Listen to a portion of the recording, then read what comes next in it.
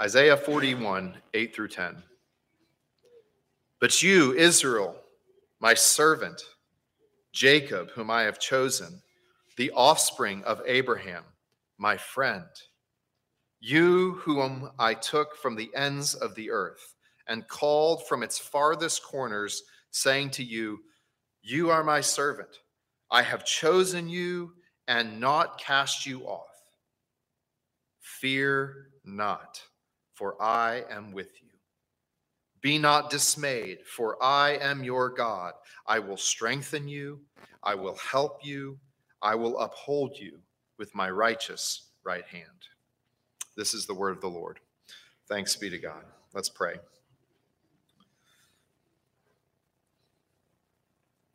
Father, we turn to you now, and we want to attend to your presence in our midst by your word and spirit.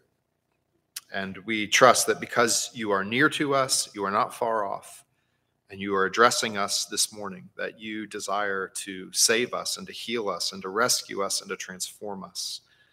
And so we humble ourselves before you and ask that you would do this work in us, that you would draw us to faith, strengthen faith, clear up confusion, that you would disturb us in the ways that we need to be disturbed, and that you would comfort us in the ways that we need to be comforted. We pray that you would do this for the sake of your name and in the name of your Son, Jesus Christ. Amen. So we've been in this series on the book of Isaiah now for a number of months. And remember, the goal of this series has been to get a fresh vision of who God is and what God is. And so we've looked at various attributes of God and the character of God. A few weeks ago, we looked at this attribute of God, or this characteristic of God's absolute sovereignty, that God is the creator and ruler of all things. And as the creator and ruler, he freely and unchangeably ordains all things that come to pass. And so we've already kind of looked at that, but we're going to look at that same idea again today, but with a sort of subset of that subject that relates to salvation, particularly the salvation of God's people. And so we're going to be talking today about the freedom of God in election. And this can be a very troubling and difficult and challenging, or also a very comforting doctrine that we're going to talk about today. So essentially we're asking the question, why is anyone at all saved from sin and death? Why is anyone at all saved from sin and death? And why in particular is this person saved rather than this person saved? How do we answer that question? Now, on one level, we can answer that by saying it's because this person repents and believes in the gospel while others do not, right? That's true. But ultimately, what we are going to see today is that it is God who will repent and believe.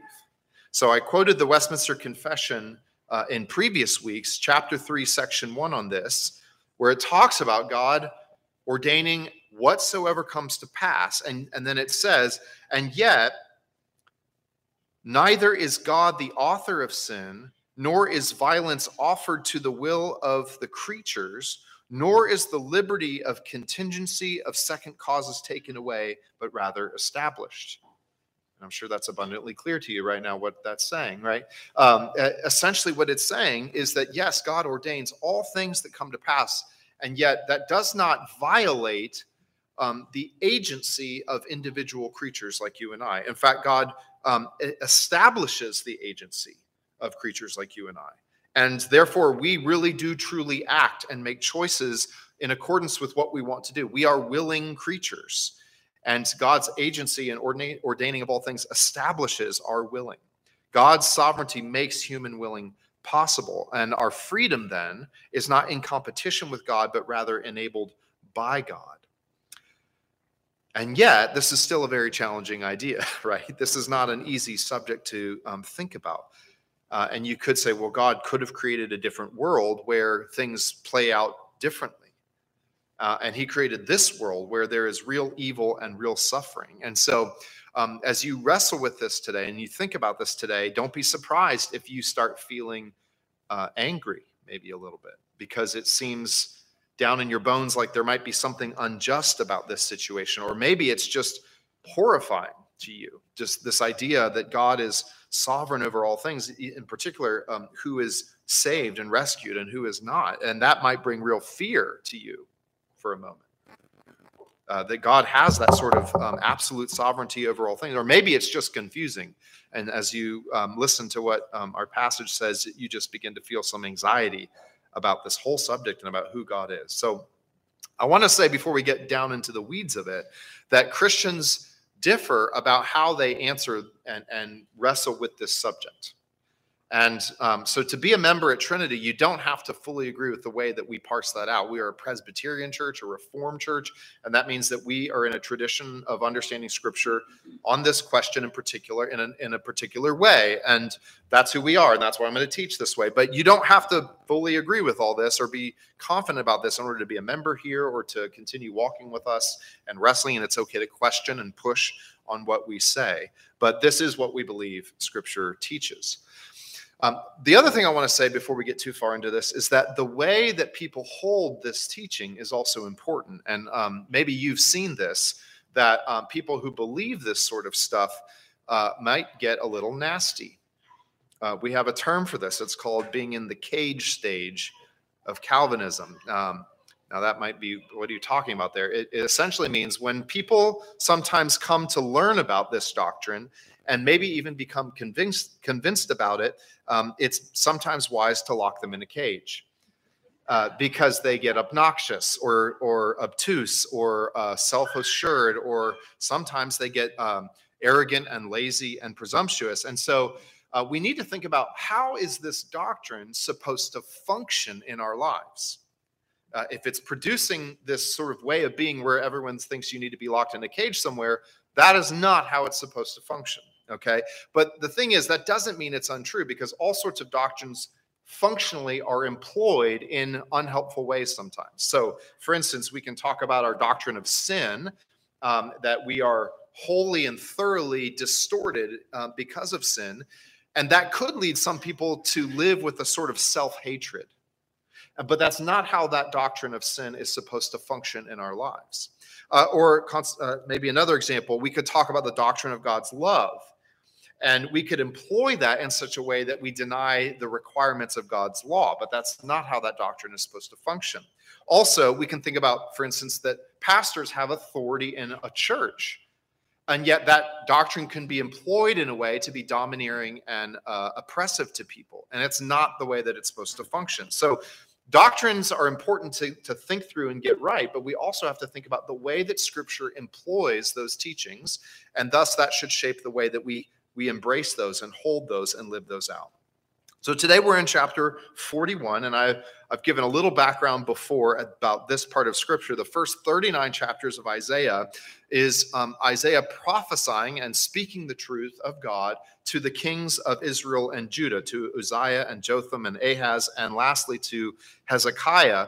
And in all of this, there is brief but never really true repentance. And so chapter 39 ends with essentially this looking to the time when God would come and take Israel into exile in Babylon. And then in chapter 40 through 55, God begins to speak through Isaiah to the future Israel that is in exile. So hundreds of years later, this message in Isaiah is meant to speak a message of comfort to Judah when they are enslaved and taken to a foreign land.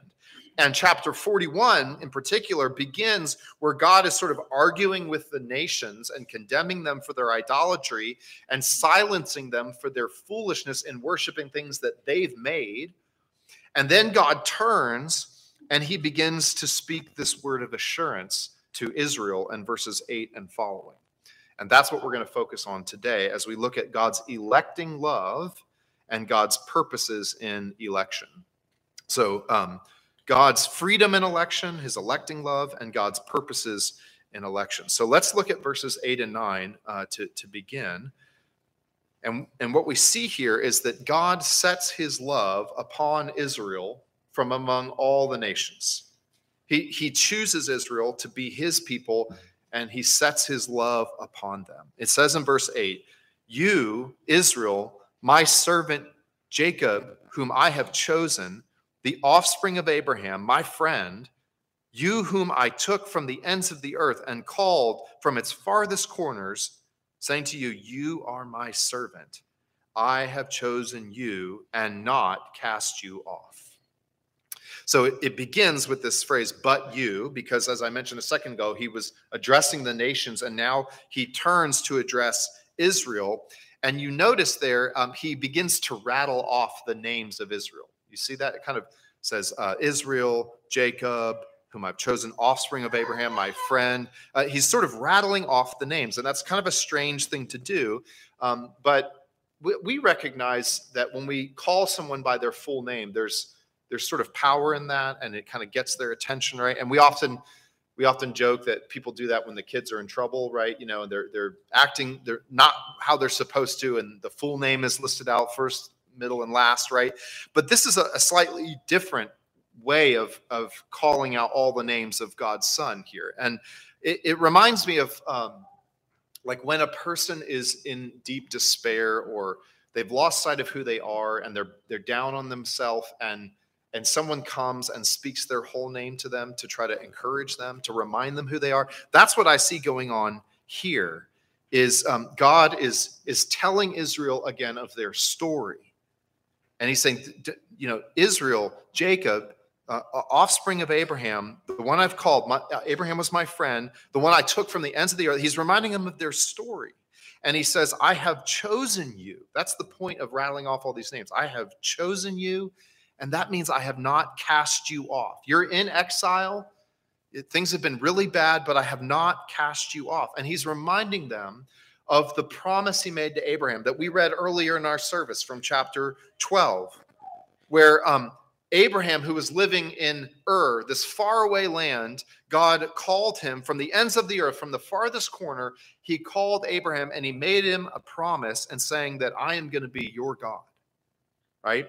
And what God is doing here with Israel is he's reminding them that they've been called from the farthest corners of the earth before. And he's fully capable of doing that again when they're in exile. In fact, in the same place where he called Abraham, that's where they're in exile. And he's saying, I called you from there once. I can call you from there again. And he uses this word of election multiple times, that they're chosen. He says that twice, that he took them, that he called them, right? And what he's saying then to them is that, Israel, you may have screwed up. You may be in exile far from home. You may feel powerless, trapped, afraid. You may have given up all hope, but I have not cast you off. I have called you from Ur before, and I will do it again because I chose you, and nothing has changed that. God's free choice to set his redeeming love upon and to save a people from sin and death for everlasting life is what election means. That's what this doctrine is all about. God's free choice to set his love, his redeeming love, on a people and to save them from sin and death for everlasting life. And so this electing love has a corporate dimension, that God chooses a whole people. He chose Abraham, an individual, but he chose to make a great nation out of him. And this nation, Israel, is a people. And then even within Israel, God elects individuals that will be saved through this covenant that he makes with this whole nation. So there's a corporate and an individual dimension to this doctrine of election. And we see this explicitly connected in Romans chapter 9. If you want to read that later today, you can see the way that Paul makes the same sort of connection, where God is choosing he chooses Abraham, and then he chooses one of Abraham's sons to be the son of promise, and then one of those sons and not the other. And God is setting his love upon someone, and his promises are continuing through history, because God sets his love on one to save them. So election is not just a doctrine about God's people collectively. It's about giving salvation to individual people. Now, this is where you start maybe getting a little disturbed, right?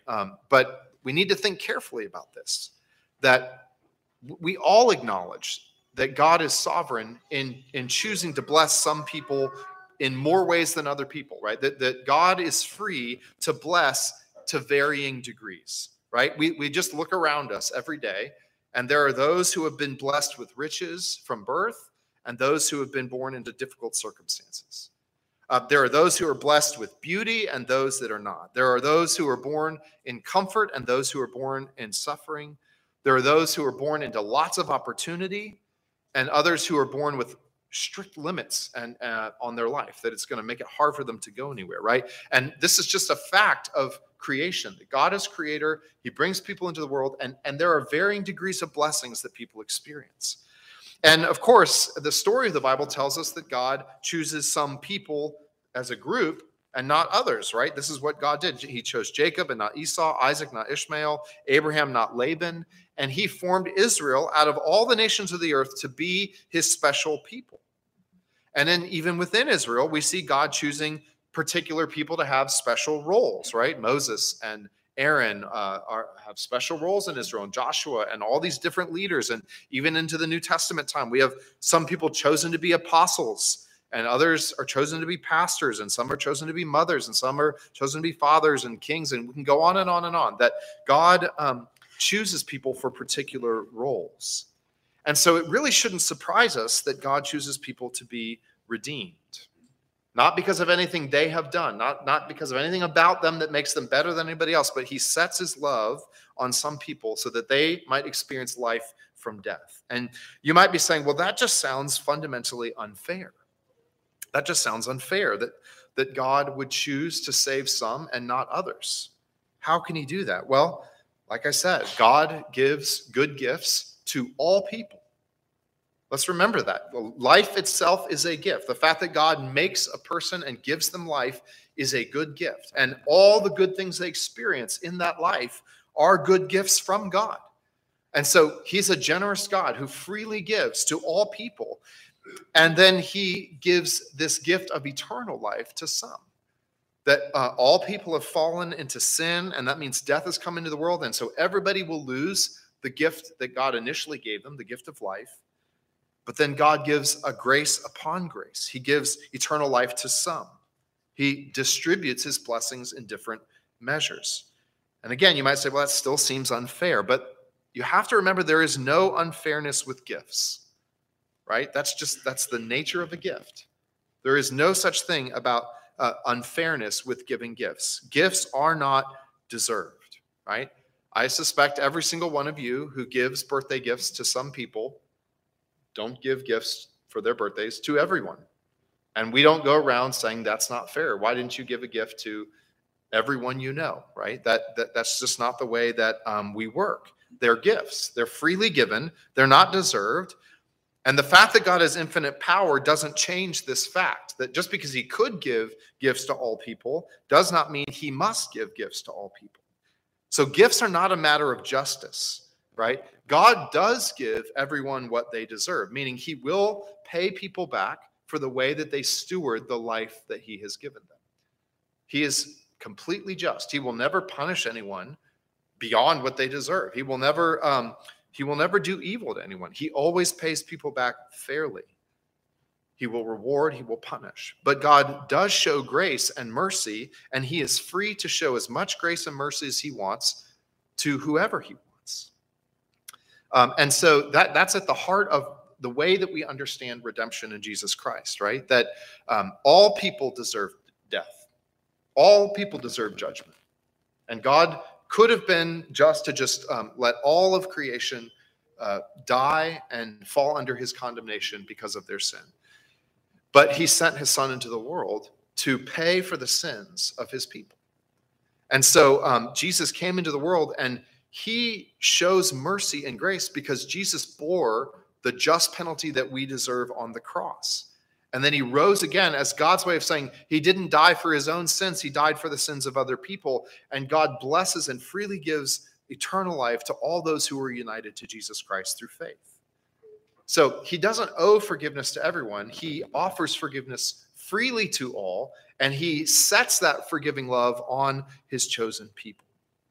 Now, you might say, well, why doesn't God give everyone a chance to be forgiven? Why doesn't he give everyone a chance to be forgiven? But again, that's not the way forgiveness works. Forgiveness is a gift, right? It's not a deserved thing.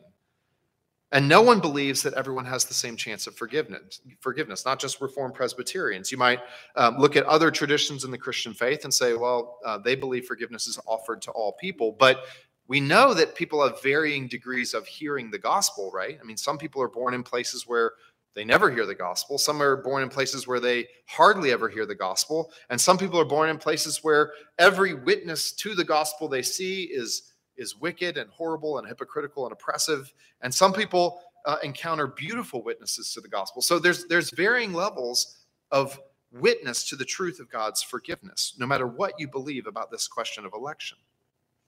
The point I'm getting at here is that Scripture teaches that God is free. He is free to show his love and to set his love on people according to his own will and for his own purposes. Not everyone gets this gift. We all agree with that. Not everyone gets the gift of forgiveness. The question is why? Well, on one level, it's because God does not give the redeeming grace of faith to all people. Now, as you're hearing this, you might say, if this is true, then this is going to produce a lot of pride in people. It's going to make people feel justified in being violent towards other people because they've been chosen by God. That's the idea. But that is not the way this doctrine is supposed to work. I mentioned earlier the cage stage. Why do people sometimes get really difficult to be around when they start wrestling with this question and start believing this? And I want to be clear, it's not because of what this teaches. It's actually because people, knowledge in general puffs up, right? When you have knowledge that other people don't have, it tends to make us proud. And we like to show people we know more than them and hold that over them. And so I would say that the reason cage stage exists is because sometimes people feel like they've been let in on something that a lot of Christians don't know, and they feel puffed up about that. But the content of this knowledge, if you actually understand this doctrine of election, it breeds humility. Because what it tells us is that salvation is a gift all the way down to the bottom, all the way through and through. Even our believing in Jesus is something that God has given us as a gift of grace. If we don't believe this view of election, then ultimately I am wiser than someone else if I've believed the gospel and they haven't. I can, in some sense, stand on my own wisdom for recognizing the truth of my need for forgiveness while this person didn't. That actually gives me a basis for some sort of pride and self-exaltation over them. But if election is true, then salvation is a gift all the way down to faith itself. Hearing the gospel is a gift. Believing it is a gift. Obeying God is a gift. Everything that I might do to know God and walk with him is a gift of grace that I didn't deserve and has nothing to do with my own wisdom or status or good works or anything like that. And so if we view this doctrine from the bottom rather than the top, it changes the way that this doctrine functions in our life. What God says to Israel here is that he chose them from the ends of the earth, from the farthest corners. And what he's saying there is, essentially, Israel, you were a nobody. You were a nothing in the world. You weren't even a people. You were just a guy who couldn't have children. That's Abraham. And I set my love upon you, and I have made you this great nation. This is all a gift. You have nothing to boast about at all. He's placed his love on those at the bottom. In fact, friends, often, usually, this is the way the grace of God works. That God goes down to the bottom of society and sets his love on people. If we think about it as people of privilege who are already wealthy and comfortable, and we think about being chosen by God, it just seems to reinforce our own sense of being great and successful and all that. But if we realize that throughout the Bible, God sets his love on those who are weaker and those who don't have status in the world. It's like what Paul says in 1 Corinthians chapter 1. He says to his readers, not many of you were wise, powerful, or of noble birth. God chose what is foolish in the world to shame the wise. That is the way the doctrine of election works. That God sets his love on the people that this world doesn't think much of. And in fact, if you are great in this world, the only way you can receive the gospel is if you realize you have to get low and humble yourself and realize that all your accomplishments really mean nothing before God. You have to become low. You have to move towards those who are low. That is how this doctrine is supposed to function. The result of really grasping this doctrine of election is that we are to become more patient with people who are hard-hearted. Because we know that the only reason our hearts are not hard to the gospel is because of the grace of God working in us. The function of this doctrine is that we become more understanding and have grace for people who are resistant or who are ignorant, because we know the only reason we embrace the gospel and have any knowledge of who God is because he has melted our resistant hearts. The function of this doctrine is that we become people who seek to bless and pray for our enemies, because we know we were an enemy of God until he melted us and changed us. The function of this doctrine is to give us hope, even for the worst cases out there of people that frustrate us to no end, that seem hardened and foolish and wicked. It gives us hope that God can also change people like that, because he changed me. God's absolute sovereignty includes his freedom to choose people to save for his own purposes. And the good news here is that anyone who wants to believe in Christ and be forgiven already shows a sign of God's work in their life. You don't have to hear this today and think, well, what if I'm not chosen? That's not the way it functions. God offers to us his son and what his son has done for us to pay for our sin and to raise us up in a new life. And he says, if anybody wants that life, it is on offer for you today. And if you trust in God's promises in Christ, then you show yourself to be a person that God has set his love upon. And if you find yourself today trusting in Christ, then you rejoice in that knowledge. You give thanks for God's gift in your life, and you share that freely with other people, because we don't know who's chosen and who's not. It's not up to us to determine that. It's up to us to share this message of salvation that is offered to all. So I want to then turn to what are God's purposes then in election? Why does he do it this way? How should this doctrine function in our lives? How does it function here in this passage? And I want to just point out the way that God, speaking to Israel, saying, you're my chosen people, how it functions and what he's inviting them into. So the purposes of election in verses 9 and 10 in particular. And the first thing that we see here is that election is for service. Election is for service, that God chooses Israel to be a blessing to the world, right? He says to them, you are my servant. And this echoes exactly what God had said to Abraham in the passage we read earlier in Genesis chapter 12, where God says to Abraham, I will bless you and make your name great. Now that by itself sounds like I'm just going to give you a bunch of privilege, but listen what he follows that with. So that you will be a blessing. In you, all the families of the earth will be blessed. God gives them a land. He promises a land, and that land is kind of at the center of the world at the time. It's at this crossroads, because God is going to establish Israel to be a servant so that they might be a witness to who God is in the world. And that's why Israel is called a kingdom of priests and a holy nation. You know what priests do? They represent people to God, and they represent God to people. They stand as this go-between. And so Israel is literally meant to bring God to the world. And as people join Israel, they turn around and bring the world back to God. They are a kingdom of priests, and they're to be a holy nation. They're supposed to live in righteousness, because righteousness is a way of life that brings prosperity to the world. And so they're to live according to God's law, to literally be a light to the nations. And that's true. What God does with Israel to make them a servant as a blessing to the world, it's true of individuals as well. If you have found your life in God by trusting in Christ, and you realize I've been chosen to receive God's grace, then you begin to understand that God has made you a servant of God, and that you're to join God in his mission in the world and to be an agent of blessing in the world, not someone who just embraces privilege and lives it up selfishly. Election is not a mere privilege. It is a blessing to be a blessing to other people. So first, election is for service. But secondly, election is a comfort to servants overwhelmed by evil.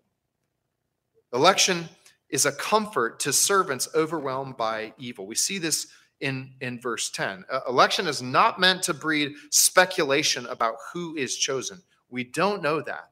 But listen how God speaks to them. Fear not, for I am with you. Don't be afraid. I am with you. Don't be dismayed, for I am your God.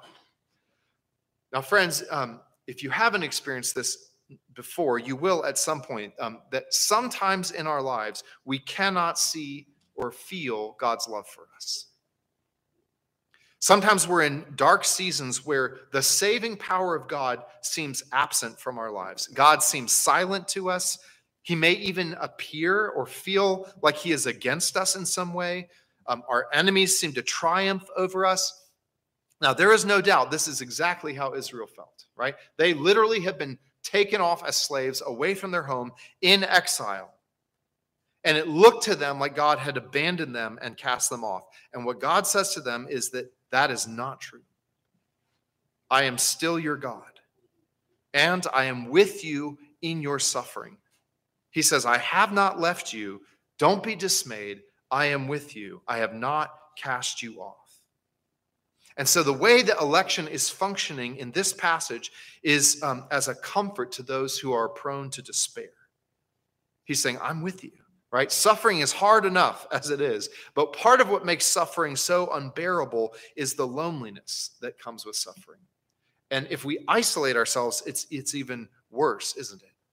And what God says here is, I see you, I am with you in what you're going through, right? I think about when great tragedies take place, those who love those who are experiencing tragedy, they move toward those people, even when they don't know what to do to help, just to say, I'm here, I'm with you. I don't know what we're going to do about this, but I'm here, right? I think I've seen videos of like when there are earthquakes and people are trapped under rubble, right? And can you just imagine what that would be like to have a building collapse on you and you're stuck and you can't move and you're probably hurt and you're sitting there wondering, am I going to make it through this, right? And often what the people who are coming to help are doing is trying to call out to let those people know that they are not alone, that there are people on the scene that are there, that they're with you, and that they're there to help, right? Because if somebody begins to despair that they are trapped so deep no one will ever find them, then they will likely give up even quicker. And so that's sort of what I see God doing here, is saying, I am with you. I've chosen you. I've not abandoned you. I am with you. That is how this is supposed to function in our lives. Election is the promise of God's nearness to us.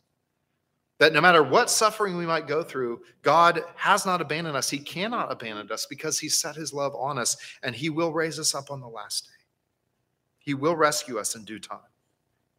And then thirdly, election assures and encourages those who are suffering to persevere. That's sort of tied into what I was just saying, but it's a slightly different point here. He says in verse 10, I will strengthen you, I will help you, I will uphold you with my righteous right hand. Believe it or not, I've been to the gym before, and sometimes when I'm trying to lift some weight that's kind of at when I'm really tired, or maybe I'm lifting the max amount I can, you push against the bar and you're giving everything you've got and it's not moving. Have you ever experienced that? It's like, I don't know how I can be pushing with so much force and it's just standing still, right? And that maybe happens to me more than you, but you know that if that goes on too long, you just have to give up, right? Because you're giving it everything you got, and eventually it's going nowhere. So eventually it's only going to come down on you. But if you have a spotter there who's going to help you if you fail, or maybe even before you fail, then you can kind of keep pushing with all your might much longer, right? And it's also true in life that when you're going through hard things, if you think that you've got to get through it on your own, there's sort of a limit to how long you can keep pushing through that hard thing. But what God is saying here is that he is going to strengthen his people.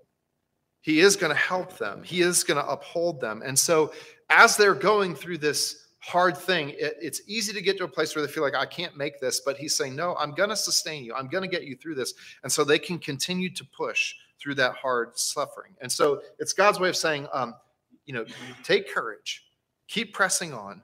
I'm going to uphold you with my righteous right hand. That the righteous arm is the arm where you would wield a weapon. It's the arm of being a warrior. And what God is saying is that I'm going to be this strong warrior to deliver you, and I'm going to do it righteously. It's not going to be oppressive. My work for you is going to be good. I'm going to deliver you. And so knowledge of election is meant to enable us to press on amidst suffering in confidence that God is going to help us through. And this actually can build resilience in your life. And that's something we desperately need in a time when we have a hard time dealing with any suffering. We live in such luxury and comfort, and life is so easy for us that any hard thing in our life, we just it's very easy to just throw up our hands in despair. But when you go through hard things and you make it through that, and you see the way that God worked in that, the next time you face something hard, you go, I've been through this sort of thing before. I know that I can make it through this. I know that God will sustain me.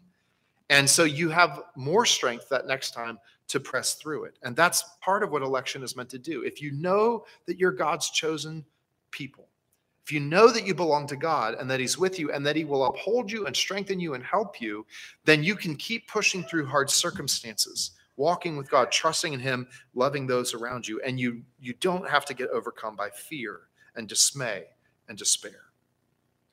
Now, friends, all of this might seem pretty terrible to you. I don't know how many questions I've gotten today, but it might seem all very terrible. But we have to remember that God freely chose to suffer with and for us. He doesn't just choose people willy-nilly. I'm going to give you this. I'm going to give you this. He chose to enter into creation and to suffer the most horrific tragedy and give up his life on a cross, right? Jesus is, friends, the chosen one. He's the one that God has elected to bear the judgment of God in order to bring life to his chosen people. And on the cross, Jesus was cast off. He was abandoned.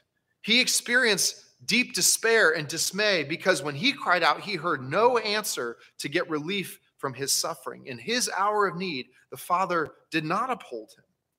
And he suffered for us and gave up his life so that we could live. And so that's redemption is in him, the chosen one of God. We put our faith in him, we're forgiven, and we can be confident that we will be rescued if we put our faith in him and believe in him. And we take that then and offer it to all people. So if you don't believe this today, I want to be clear that this is on offer to you, that whatever you have done in your life, whatever you feel stuck in, whatever you feel like has screwed you up, whether it's your choices or what people have done to you, redemption, freedom, cleansing, forgiveness is offered to you in Christ's name. That's what God chose him to do. And if you see that that's life-giving and you want that, then you throw yourself wholly upon him and you can hear this and say, God is saying that I belong to him. He's chosen me to rescue me from all that I've done and all that's been done to me. So I want us to think about election as we go from this place as something that's supposed to breed humility in us, service, courage, perseverance, not pride, not self-righteousness, not this sense of look how smart we are. We know this really difficult, complicated doctrine. It's supposed to bring humility. Now, as I said earlier, you may have a lot of questions about it. Please text them in, or you can come talk to me afterwards, and we can talk through it some more. But the function of this doctrine is to make us more beautiful people, as is all doctrine. And I think it has the real power to do that. If you really grasp what this is saying, it's grace all the way down. As we go to this table, this is a place where God upholds us and strengthens us and helps us. Because in this meal, God is saying to us that he is with us, right? That as we gather around this table and God displays his promises to us, he is present here and we join him in this feast. And those promises go deep down into us as we partake in faith. And so I want to invite you in a moment to come and to eat and drink, trusting in God's promises, knowing that he has not abandoned us. Let's pray together.